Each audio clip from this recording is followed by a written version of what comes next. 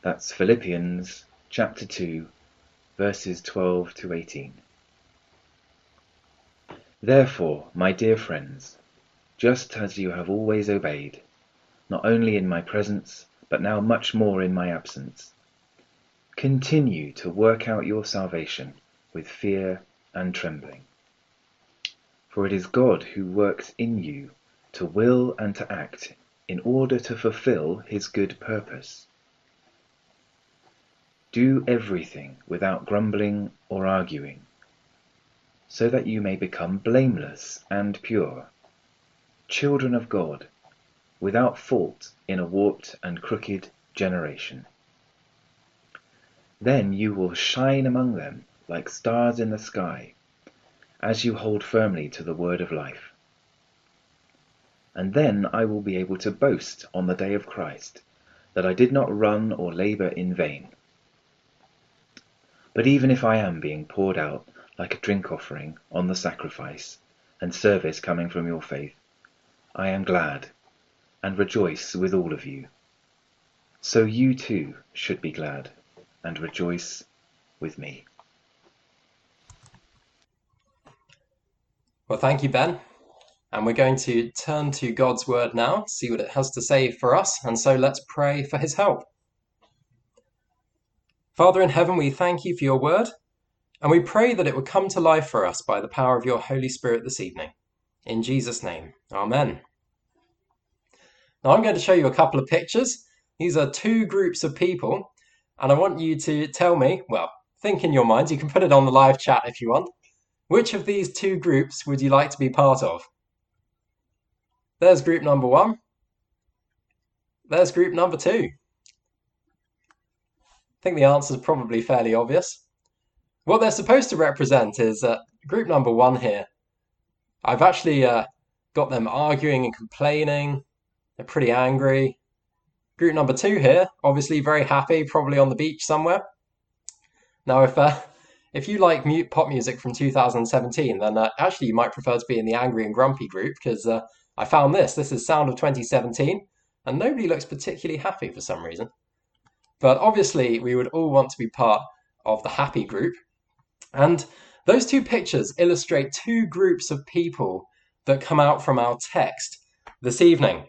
It's two options for God's people, if you like. And we can be in option A, the angry group, or option B, the happy group.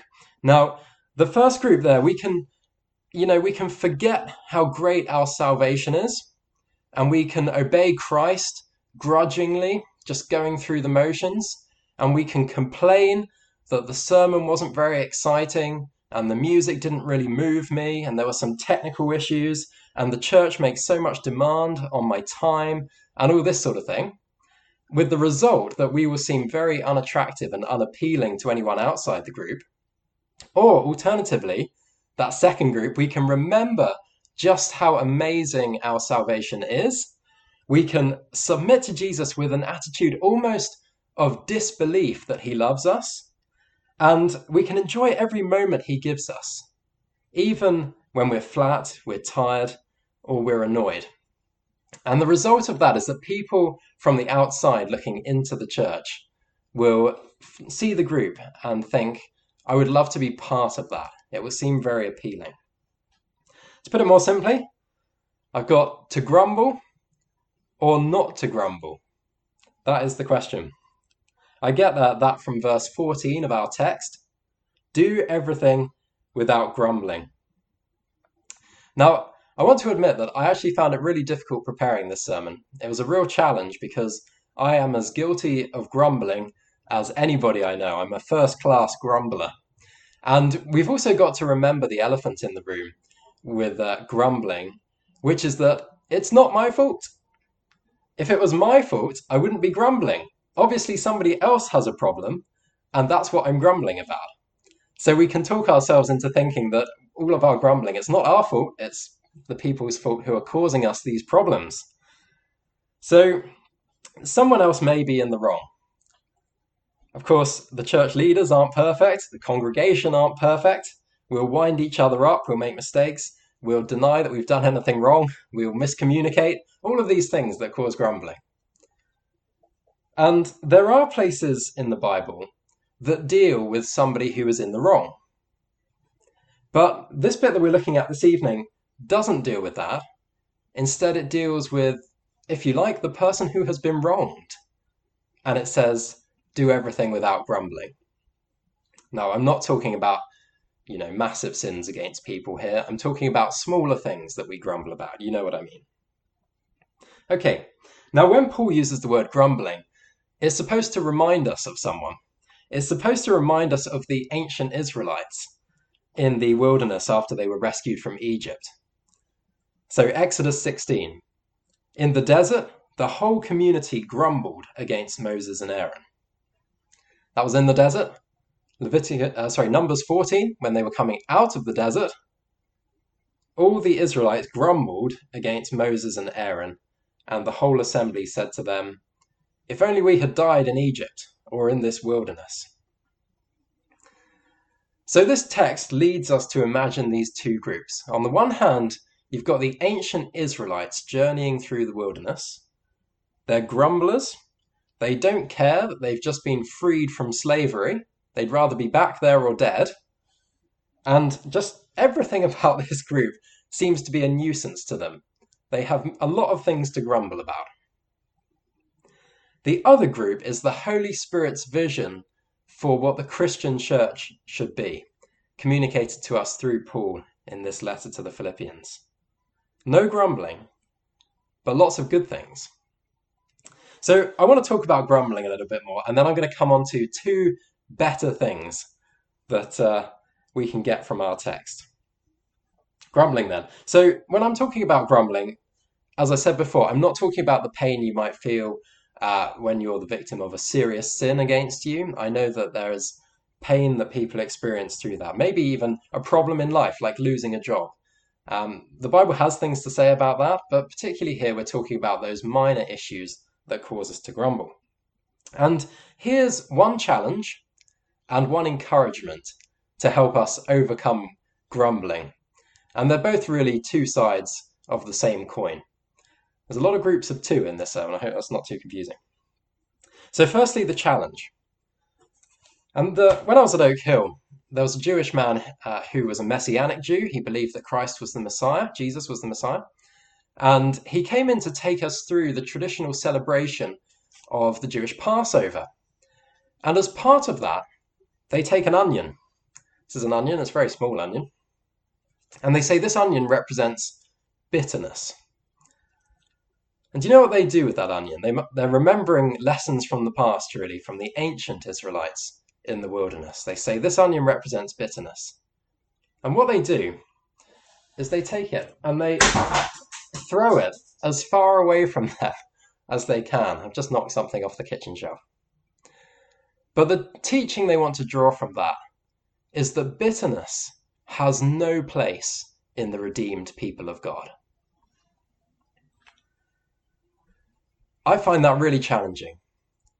Earlier this evening, I read about all of the great things God has done for us, and yet we still manage to grumble.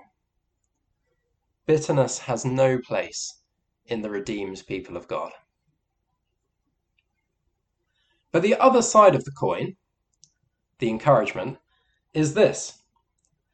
God's salvation is so complete that even the things we grumble about are in some way working for our good.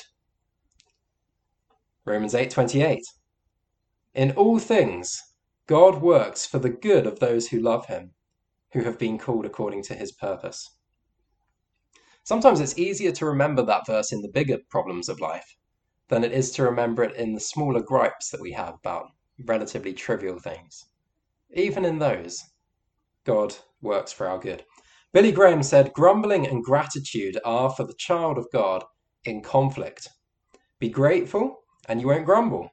Grumble and you won't be grateful. Now, we are to live grateful lives, being thankful in every situation. And I know that Christians have often been stereotyped because of this. You got here, Ned Flanders, just reminding you to be a good neighbourino. Bit sickly sweet, the vicar from Dad's Army and the verger there, a little bit similar. They're a bit sickly sweet because they're always grateful. Well, not the vicar in Dad's Army, actually, but Ned Flanders, certainly, always grateful, very sickly sweet. But we don't have to be like that, and we don't have to be naive about it. But we do have to be grateful. So, do everything without grumbling. We've covered those 4 words of our text. So what does the rest of it say? And what I want to look at now is the better way, the way the ancient Israelites forgot. And the first is in verses 12 and 13, working out or living out salvation. Verse 12, therefore, my dear friends, as you have always obeyed, not only in my presence, but now much more in my absence, continue to work out your salvation with fear and trembling. For it is God who works in you to will and to act in order to fulfill his good purpose. Well, fear and trembling, that doesn't sound much better, but it's about being changed. I went to see the Puy de Fou in France, and brace yourselves, this is a picture from the Puy de Fou. Look at that, can't say it, but extremely impressive. And I was probably only about 12 when I saw it, or that kind of age. And at the end of the show, they shoot lasers over your head. And honestly, I was so blown away from it that I think I couldn't breathe for the next 10 seconds. My heart was in my mouth, my knees were a bit shaky. And I was probably quite changed from that experience. I haven't stopped talking about it today, and I certainly haven't stopped talking about it a few years after it. It was absolutely mind-blowing. This is just the end of the show here. Quite extraordinary if you get to go and see it. And this is what fear and trembling is talking about. It's that kind of awe where we look at something and then afterwards we think, did that just happen? And was I part of that? God has just brought about this amazing salvation, and our hearts should be in our mouths. Our knees should be shaking a little bit, and we think, did that just really happen to me? As a church, we want people to see that our encounter with God has changed us. And I hope it has. I know it has. Paul Washer is a preacher in the United States, quite controversial in some circles, but he has a great illustration where he says, if I turned up to church one day wearing my tie and button all done up and I was looking really sharp, and I said, on the way here, I was walking down the street and I got hit full on by a truck doing 100 miles an hour, you'd probably say to him, that's not true. That didn't happen. You're lying. Because it's impossible to have an experience like that and not be changed. And so Washer says, it's impossible to have an experience with God and not be changed. We need that to be evident in our lives. And the kind of change it brings about is obedience, or working out our salvation. We'll come back to what it means, but working out our salvation, obedience, which again doesn't sound very exciting in the abstract, in the same way that it doesn't sound very exciting if I say, congratulations, you have got your place in your first choice of university. Now you can attend lectures from 10 till 12, and then later you can sit in silence in the library while you read 50,000 words, and in that time you've also got to write 2,000 words. Okay, that's not very exciting either, but that is effectively what a student does. But the word obedience instantly sounds boring and stuffy, okay? But obedience for us is just working out our salvation. Or in other words, you've just got your place at the uni that you wanted to go to. Now go and enjoy the student life. That is actually what obedience is. Far more exciting than we often make it seem. Now I want to just dip into some theology for those of you who know your Bibles well, because it's possible to misunderstand this verse. There's actually just one word that is translated, continue to work out your salvation. That's just one word, and that one word can mean accomplish or finish your salvation. So it's as if you haven't quite made it yet. Jesus has started the work, but now you have to finish it. So they miss the main point of Christianity, which is that God did what we could not do, and he saved us completely. something we can never accomplish ourselves. And the key is in what Paul means by salvation. Because don't forget that Paul is writing to people who are already Christians. And as Christians, we can say that they have already been justified by faith. There's nothing more to add. But salvation includes more than just justification. At the very least, it includes justification, sanctification, and glorification. Sanctification being where we become more like Christ throughout our lives, glorification where we finally meet God and we are perfect forever. And so we can say that the bit of salvation that we are accomplishing here is our sanctification. We can't achieve our justification or our glorification. God needs to do those things. Paul says, work on your sanctification. But even then, he says, for it is God who works in you to will and to act in order to fulfill his good purpose. So the long and short of it is that you must live out your salvation. You must obey, and if not, then maybe you haven't experienced that salvation. But when you do live it out, when you do obey, you can say, actually, it was God that gave me the desire to do this, and it was God that enabled me to do it all along. It's God's work from start to finish.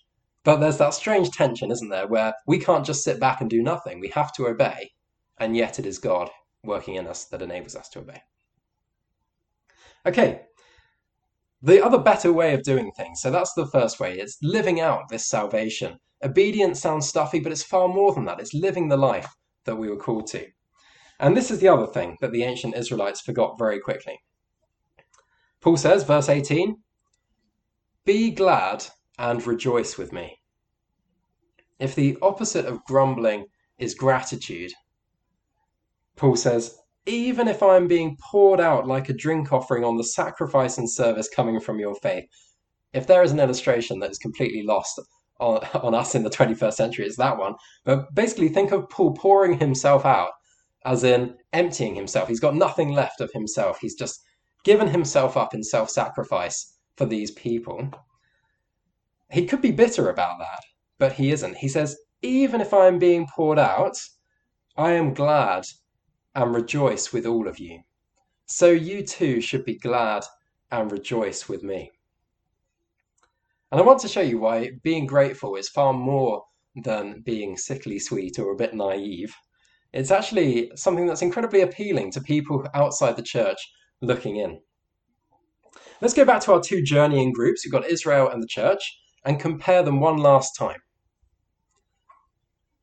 Listen to the criticism Moses levels at the ancient Israelites, the grumpy group, if you like. This is in Deuteronomy 32. They are corrupt and not his children. In other words, not God's children. To their shame, they are a warped and crooked generation. Is this the way you repay the Lord, you foolish and unwise people?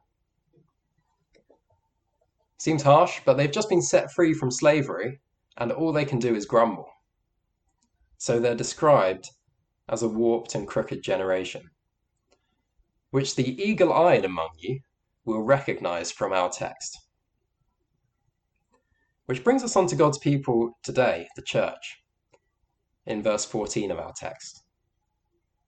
Do everything without grumbling or arguing, so that you may become blameless and pure, children of God without fault, in a warped and crooked generation.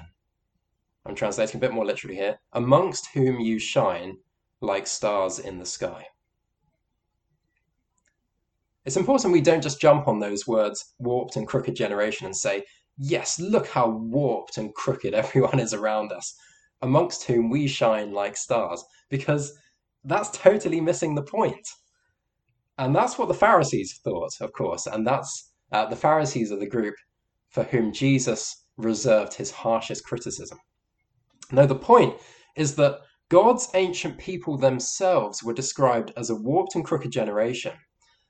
But in this letter, people who had no Jewish descent and hence no claim on God as Saviour receive the title Children of God without fault in a warped and crooked generation.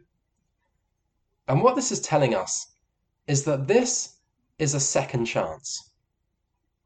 This is, if you like, the new beginning. This is God's people Mark II, if you like. And we're to learn lessons from those who grumbled in the wilderness. And this is how we end up worshipping God today, because when we were far away from God and his promises, he came near to us and drew close to himself. So the challenge to us is to live with that in mind, to always be grateful for what God has done, so that people looking into the church from outside see us and think, I really want to be part of that, because I can see that God has done amazing things for them. Let me close in prayer.